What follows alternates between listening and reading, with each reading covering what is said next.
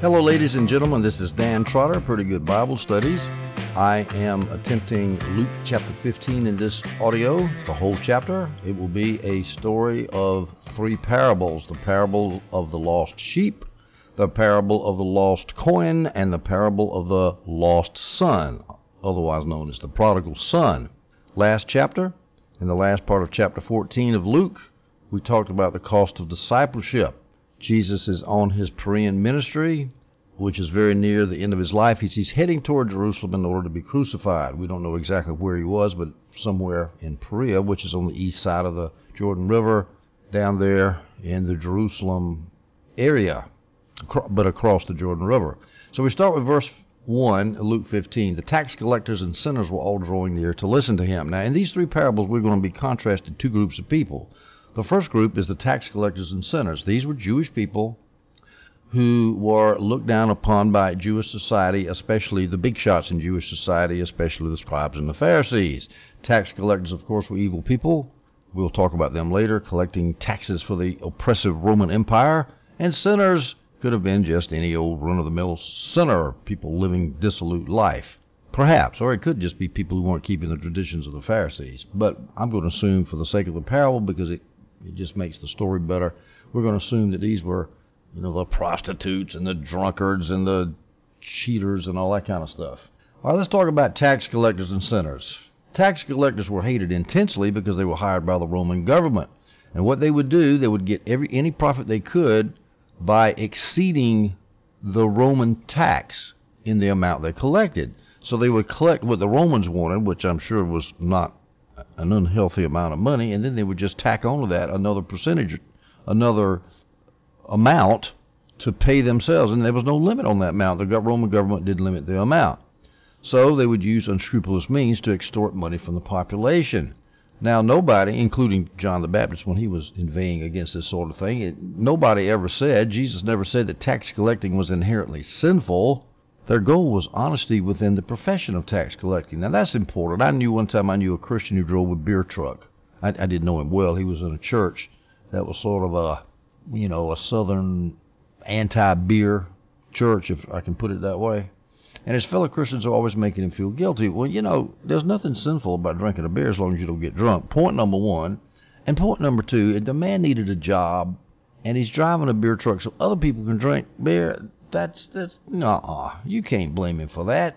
He needs to be the best beer truck driver he could be. And I thought it was unfair for these Christians to make this man, who was a sincere Christian, who needed the money, needed the job, to make him feel bad. I mean, you could do that to anybody. How about lawyers? I was asked to defend people who were growing pot. And sometimes in order to do your job, you got to do things that are unpleasant. Of course, I got out of that job because I hated it. Now, maybe the beer truck driver finally felt bad about it too and got out, but I always feel like I should be on the side of leniency when you start looking at situations like that, because we live in a sinful world, and sometimes you do things that aren't exactly like you want to. They want them to be. All right, now so let's summarize why people hated tax gatherers. One, they worked for Rome, who was the conqueror of Israel, and two, they demanded unreasonable payments. No wonder people hated them. Now, how about the sinners, the other sinners? Well, let's just talk about tax collectors. They were outcasts of Jewish society. They could not serve as a witness in court. They could not be a judge. They were expelled from the synagogue. Their disgrace extended even to their families who could not attend the synagogue. Well, these people were outcasts, and you could imagine they were drawn by Christ's message of love and forgiveness. They didn't believe in Jesus, and they didn't believe in Moses, but they believed in someone who could forgive them and love them. So this is what this parable is about: the Father's inexhaustible love for nasty people. John Gill says that sinners were, quote, these sinners that Jesus is talking about here were notorious sinners, covetous, extortioners, oppressors of the poor, and very debauched persons.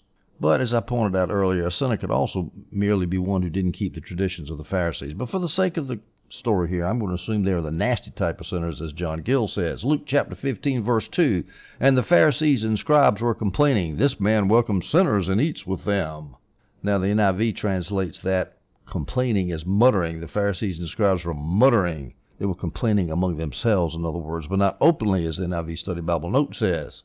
Now this word welcomes, prosdekatai in the Greek, Adam Clark translates this as, this man, Jesus, receives them cordially, affectionately, takes them to his bosom, for so the word implies. In other words, it's a very hearty, intimate type welcome, and the Pharisees didn't like that. The Pharisees were condemning Jesus on the basis of a well-known principle. A man is known by the company he keeps, and that's not necessarily so. Sometimes you got to go into a bar to save an alcoholic. Now, the Pharisees were quick to call these people sinners, tax collectors and sinners, but the Pharisees didn't think they were sinners. Adam Clarke says this: they cannot repent of the sins of a heathen, which they have not practiced, nor of the rapine of a tax gatherer, of which they have never been guilty. So this is what a typical legalist does. He points at sins that he hasn't committed and says, "See there, I'm not a sinner," and fails to recognize that there are other sins that you can commit and that you've committed them. And the Pharisees, in other words, the Pharisees were typical righteous, hypocritical SOBs that Jesus was constantly denouncing. Luke 15, 3-7. So he, this is Jesus, told them, the scribes and Pharisees, this parable, and also the sinners and the tax collectors who were also there. So they both got to hear this. And I'm going to point out to you here in these three parables, these three lost parables, is that sometimes Jesus focuses on the God, on the love of God, and sometimes he focuses on the evil of the Pharisees who don't have compassion like God does. So we'll look at this parable here. This is the parable of the lost sheep. What man among you, says Jesus, who has 100 sheep and loses one of them, does not leave the 99 in the open field and go after the lost one until he finds it? When he has found it, he joyfully puts it on his shoulders, and coming home, he calls his friends and neighbors together, saying to them, "Rejoice with me, because I have found my lost sheep." I tell you, in the same way, there will be more joy in heaven over one sinner who repents than over 99 righteous people who don't need repentance. Let's start with the righteous people. That's talking about outwardly righteous. Your cup is shiny on the outside, righteous. You keep the tradition of the Pharisees, righteous. They don't need repentance. Actually, they thought they didn't know righteous. The NIV Study Bible says Jesus is being ironic here. The very ones who need to repent think they don't need to repent. In other words, it's not strictly true. When Jesus says that 99 righteous people who don't need repentance, he's not strict. He's being sarcastic there. They do need repentance, but he's saying who don't think they need repentance. He's being a little ironic here. We need to point that out because, yes, righteous people, righteous in their own eyes, self-righteous people do need to repent. All right, so let's look at this lost sheep. Notice that when the lost sheep was found, the shepherd of the sheep, and that would be Jesus or God the Father, notice that he rejoices. But what about the Pharisees? Do they rejoice because a lost sheep has come in? No. They looked at tax gatherers and sinners, and all they could see is that they were tax gatherers and sinners, and the thought of their repenting never crossed their mind. They didn't believe in redemption and forgiveness for sins. They could care less whether sinners repented or not. They were too busy hating them. Jesus taught the same thing in another passage, not in a parallel passage, but on another occasion, Matthew 18:12-14. What do you think? If a man has 100 sheep and one of them goes astray, won't he leave the 99 on the hillside and go and search for the stray? And if he finds it, I assure you, he rejoices over that sheep more than over the 99 that did not go astray. In the same way, it is not the will of your Father in heaven that one of these little ones perish. Matthew adds a little phrase here, it's not the will of your Father in heaven that one of these little ones perish. That immediately raises theological questions. You say, oh, God doesn't want anybody to perish. Well, then that means limited atonement, definite atonement is not scriptural. Well, who is one of these little ones that it's not the will of God the Father in heaven to perish? It's the one lost sheep that was found. That's who he's referring to. He's not referring to the 99 on the hillside that didn't go astray. I mean, after all, those were Pharisees, and by golly, they did perish. Not only physically in AD 70 when the kingdom was come down, but, assuming they didn't repent, which most of them didn't, they crucified Jesus. They're in hell now because of what they did. They didn't repent, so you can't say it's not the will of your Father in heaven that none of the 99 perish. But that's off the subject here. Let's get back to the main point, which is that we should be happy when sinful people repent. We shouldn't point at their sin and say, oh, how terrible they are. Man, if a homosexual or a alcoholic or an adulterer or a Democrat, I shouldn't have said that, an antichrist, progressive liberal, not all Democrats are like that, of course, but people who hate Jesus, if they repent, we ought to be doggone happy about it. Real happy. Now, here's another interesting point, pointed out by John Gill. He says, these sheep were lost. Christ Here's a quote from Gill. Christ finds his sheep in a most desolate one, in a pit, desolate condition, I think Gill means, in a pit, in the mire and clay of nature, in the paw of the roaring lion, Satan. Yes, that's where all of us are when we're caught in sin. But Jesus came to seek and save that which was lost. Luke 19:10, for the Son of Man has come to seek and save the lost. Jesus is the good shepherd who goes out and looks for the lost sheep. John 10:11, I am the good shepherd. The good shepherd lays down his life for the sheep. Jesus died for that lost sheep. You Pharisees and scribes are looking down your bony noses and pointing your skinny Pharisaical fingers at the sinner and saying, oh, you're a sinner and we're righteous. Jesus, contrary to your attitude, he died for that lost sheep, that tax gatherer, that sinner. John 10:14, I am the good shepherd. I know my own sheep, and they know me. That shows that Jesus knows who he comes after, and we know Jesus after he makes himself known to us. We know him, and there's not anything that can tear us away from him. Not even the sickening American Antichrist culture today can tear us away from him. Now, John Gill, the Calvinist, makes a point that the sheep was put on the shepherd's shoulders and then the shepherd carried him home. That shows that the sheep was his will was not operating very strongly there when Jesus grabbed him and saved him from his lost condition, which, of course, illustrates the Calvinist doctrine of irresistible grace, which says that God initiates our salvation. We merely respond to it. We do not seek him first. He seeks us first. And here the shepherd goes out, puts the sheep on his shoulder, and now the sheep doesn't fight. He says, oh, thank you, shepherd, you saved me. The sheep responds of its own free will, but it's the shepherd who does the work first. We now move to Luke 15:8. We switch to another parable.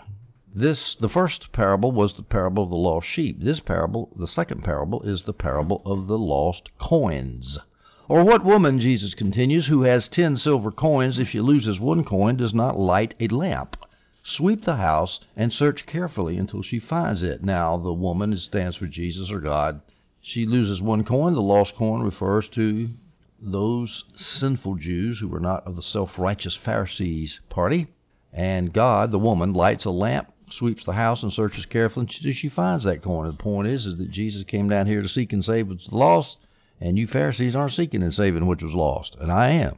Now, in the Eastern houses back then, they were dark because they didn't have windows, and they were dirty. I shouldn't say dirty. They had dirt floors.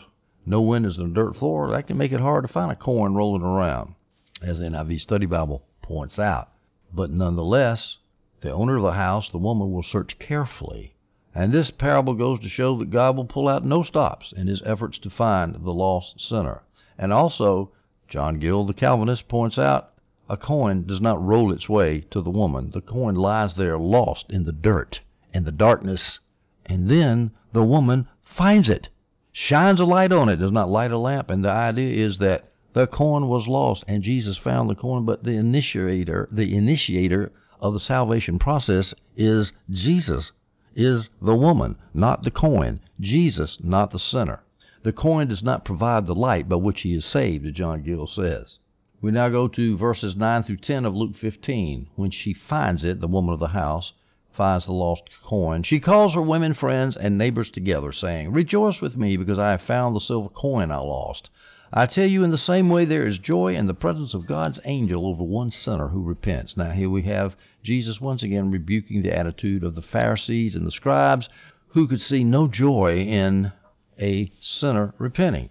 And Jesus is saying, yes, hey, once something is lost is found, there is joy in heaven. So quit hating the sinner and be happy when he repents. This parable is relatively easy to interpret.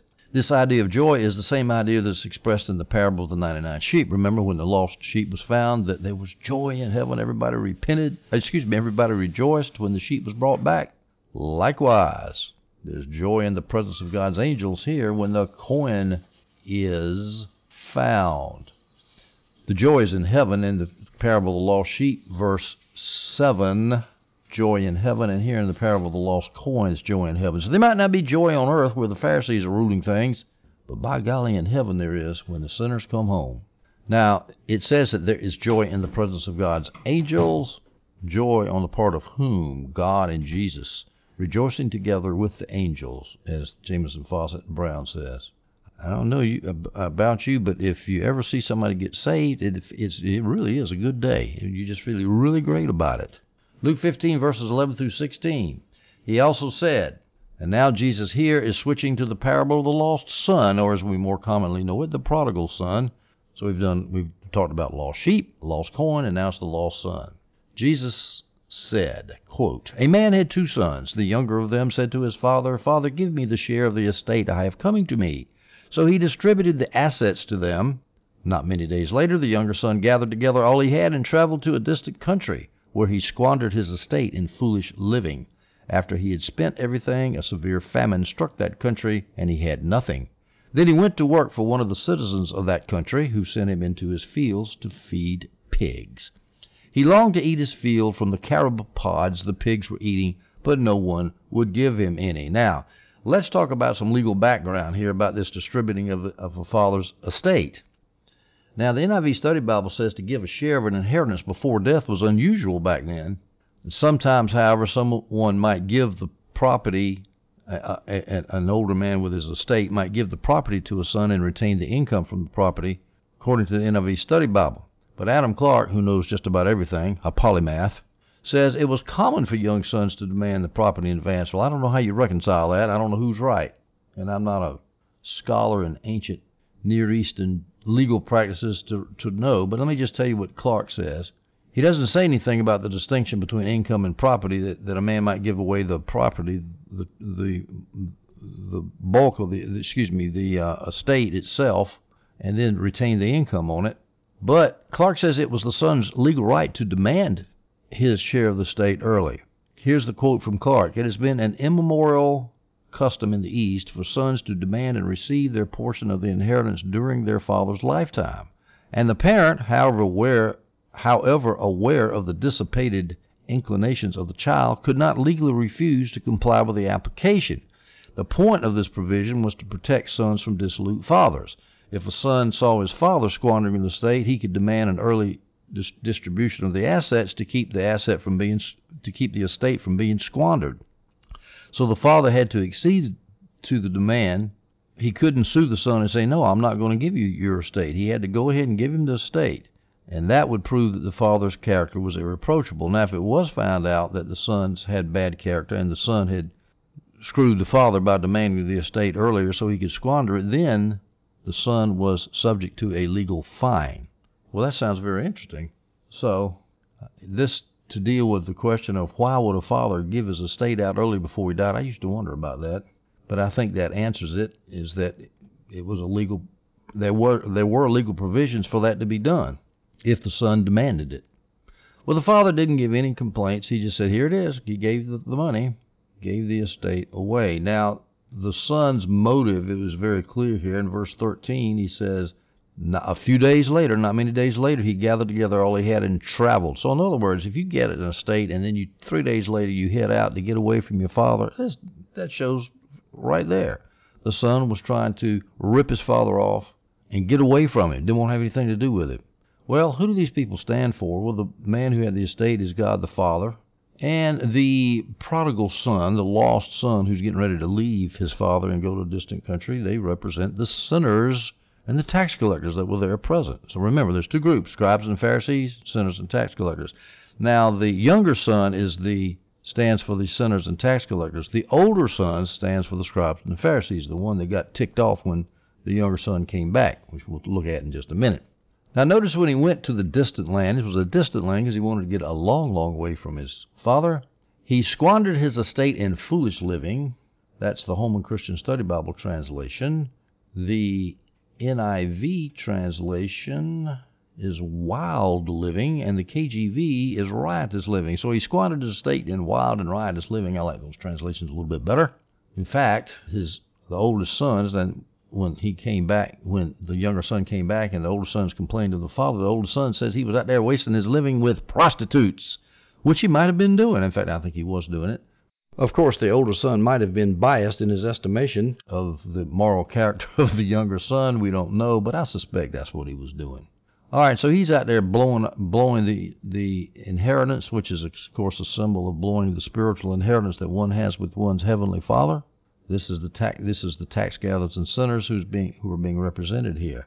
All right, then when the famine hit, as when you're out of money, which always happens with people who squander money, he didn't have anything to eat, so he went to work for somebody who made him eat from carob pods the pigs were eating. Now, carob pod, that's the Holman Christian Study Bible translation. Most of the translations just say pods and leave it at that, so somehow the Holman Christian Study Bible translators deduced from the Greek that it was carob pods. I don't know how they did that, but I did look up a picture on the internet, which I can't show you.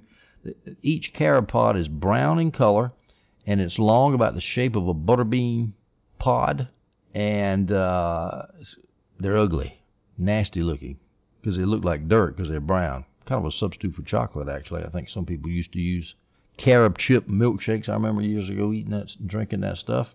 But at any rate, that's bad enough. But what was really bad is the prodigal son, the lost son, was eating with pigs. Now, you're a good Jew. Of course, he wasn't a good Jew, but he was Jewish.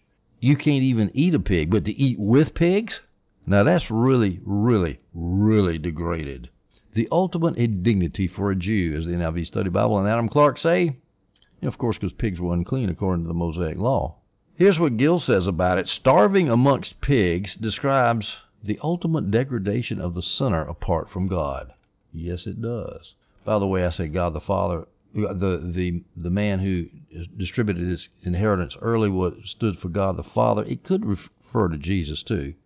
I don't know why. I just think it stands for God the Father. All right, let's go to Luke 15, verses 17 through 19. When he came to his senses, that's the lost son who's eating in the pig pen, he said, "How many of my father's hired hands have more than enough food, and I am dying of hunger? I'll get up, go to my father, and say to him, Father, I have sinned against heaven and in your sight. I am no longer worthy to be called your son. Make me like one of your hired hands." Now, some people, according to John Gill, say that the hired hands refers to the scribes and the Pharisees. I don't think so, because it's the older sons who refer to the scribes and the Pharisees. So I think this is one of these incidental details of a parable that you don't need to interpret. When he says, I've sinned against heaven, that's a Hebrewism. Eis ton uranon. Some say it should be translated even unto heaven. I have sinned even unto heaven, whatever. But Jameson, Fawcett, and Brown say that it is a Hebrewism for, quote, I have sinned exceedingly beyond all description.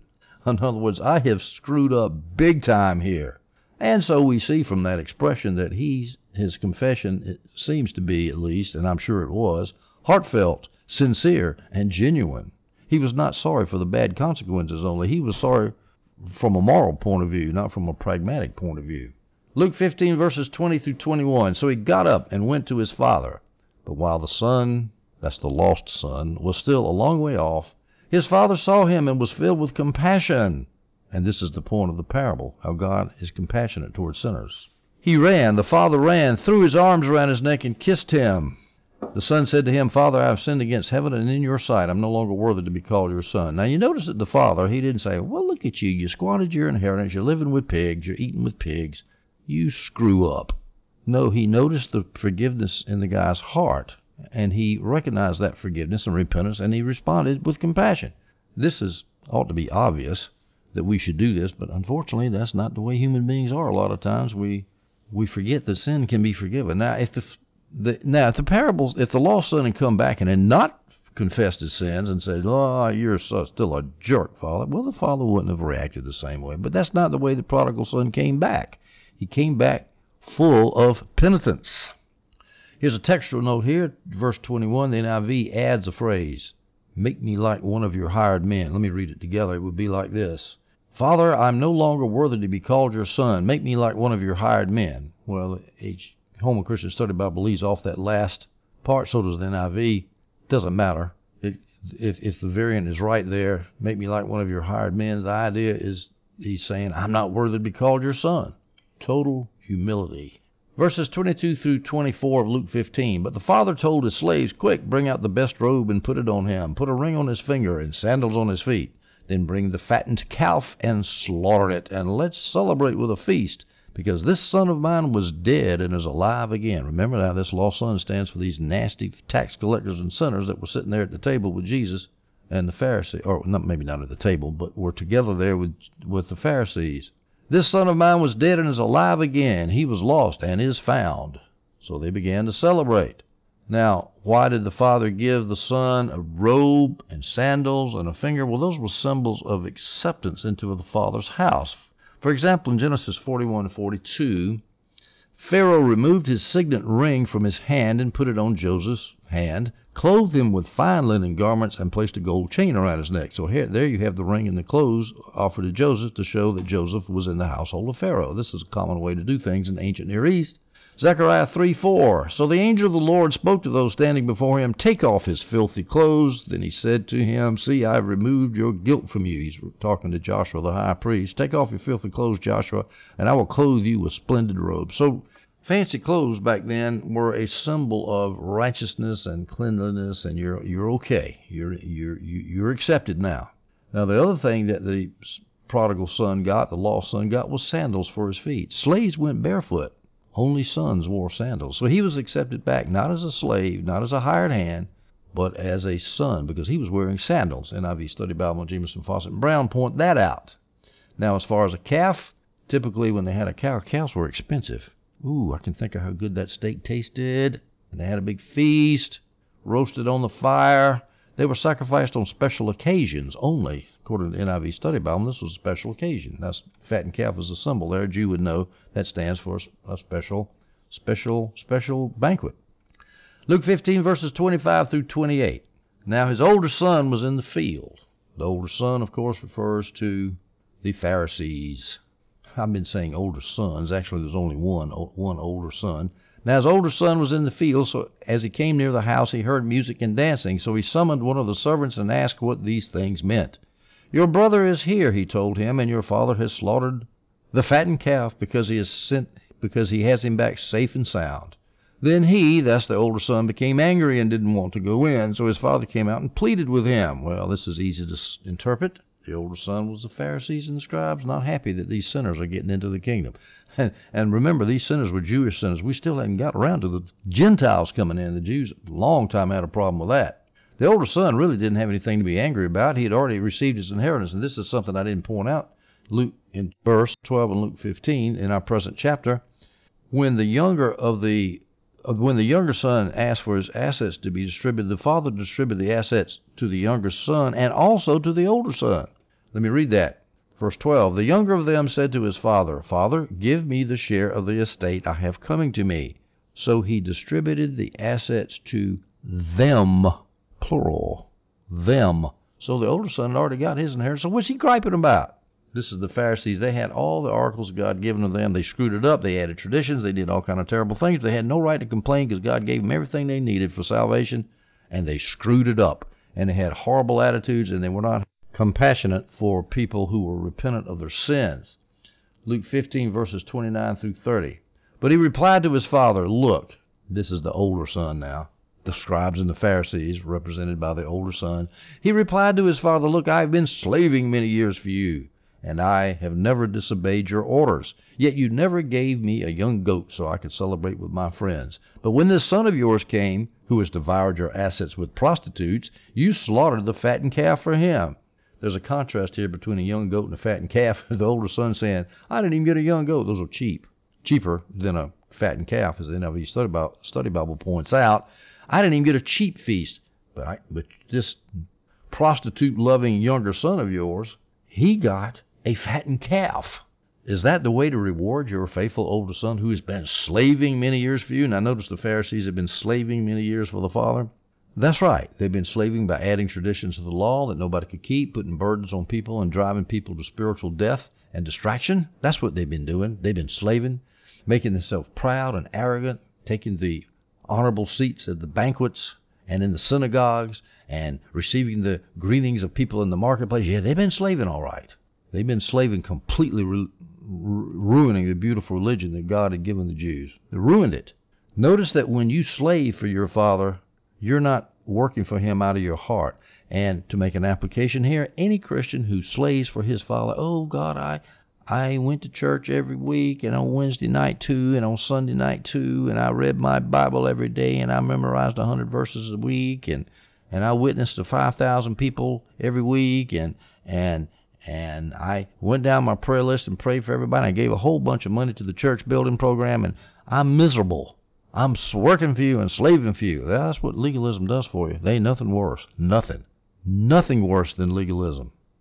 When you work for your Father, it ought to be a joyous thing to do. You ought to feel good that you put in a good day's work for your Father who loves you and you love Him. Big difference between slaving many years for the Father. But that's what this Pharisee said. Notice that the older son didn't call him my brother. He says, this son of yours.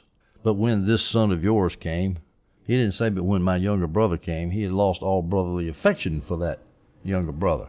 Even as the scribes and Pharisees had lost any affection, if they ever had any, for the tax collectors and sinners. Luke 15:31-32, and we'll finish it up.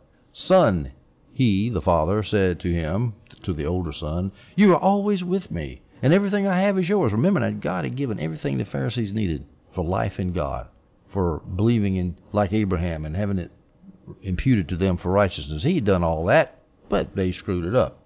But they had it. Verse 32, but we had to celebrate and rejoice because this brother of yours was dead and is alive again. He was lost and is found. So Jesus finishes up with the three parables. In every one, there's celebration and rejoicing when a sinner repents. And that's the main theme that ties these things together. In every one, the rejoicing is contrasted with the Pharisaical attitude of hating the sinner rather than rejoicing when the sinner is forgiven. The NIV Study Bible says that this parable of the lost son, the prodigal son, might be better called, quote, the father's love rather than the prodigal son. And that's another thing we need to emphasize in all three parables. Not only is there rejoicing when the sinner comes back, but the reason that he comes back is because of the Father's great compassion.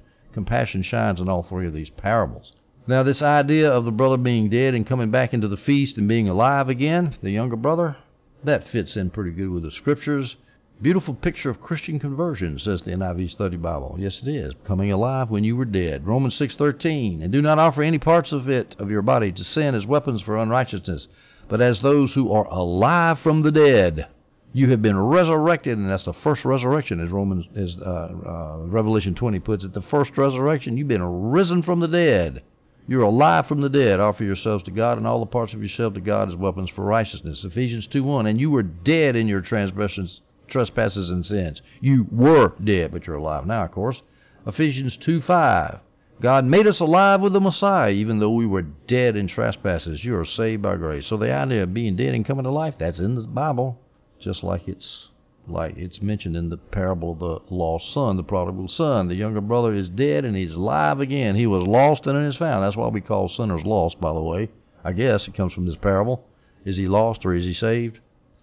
Well, maybe not just this parable. Here's some other scriptures where lost is. Luke 19:10. For the Son of Man is come to seek and to save the lost. Matthew 10:6. Instead, go to the lost sheep of the house of Israel. They're lost. Gather them in. Matthew 18:11. For the Son of Man has come to save the lost. We were lost, but now we have been found because of the inexhaustible compassion of God our Father and of Jesus, His Son, who came to die for our sins and resurrect us from our sins. The fundamental core of the gospel, right there. Ladies and gentlemen, we have finished Luke chapter 15. We listened to Jesus teach us about being lost and found in three parables. In the next chapter, Luke 16, we'll discuss three parables, maybe not all in one audio, three parables concerning stewardship. The parable of the unjust steward, the parable of the rich man and Lazarus, and the parable of the unprofitable servants. I hope you stay tuned for those audios, and I hope you enjoyed this one.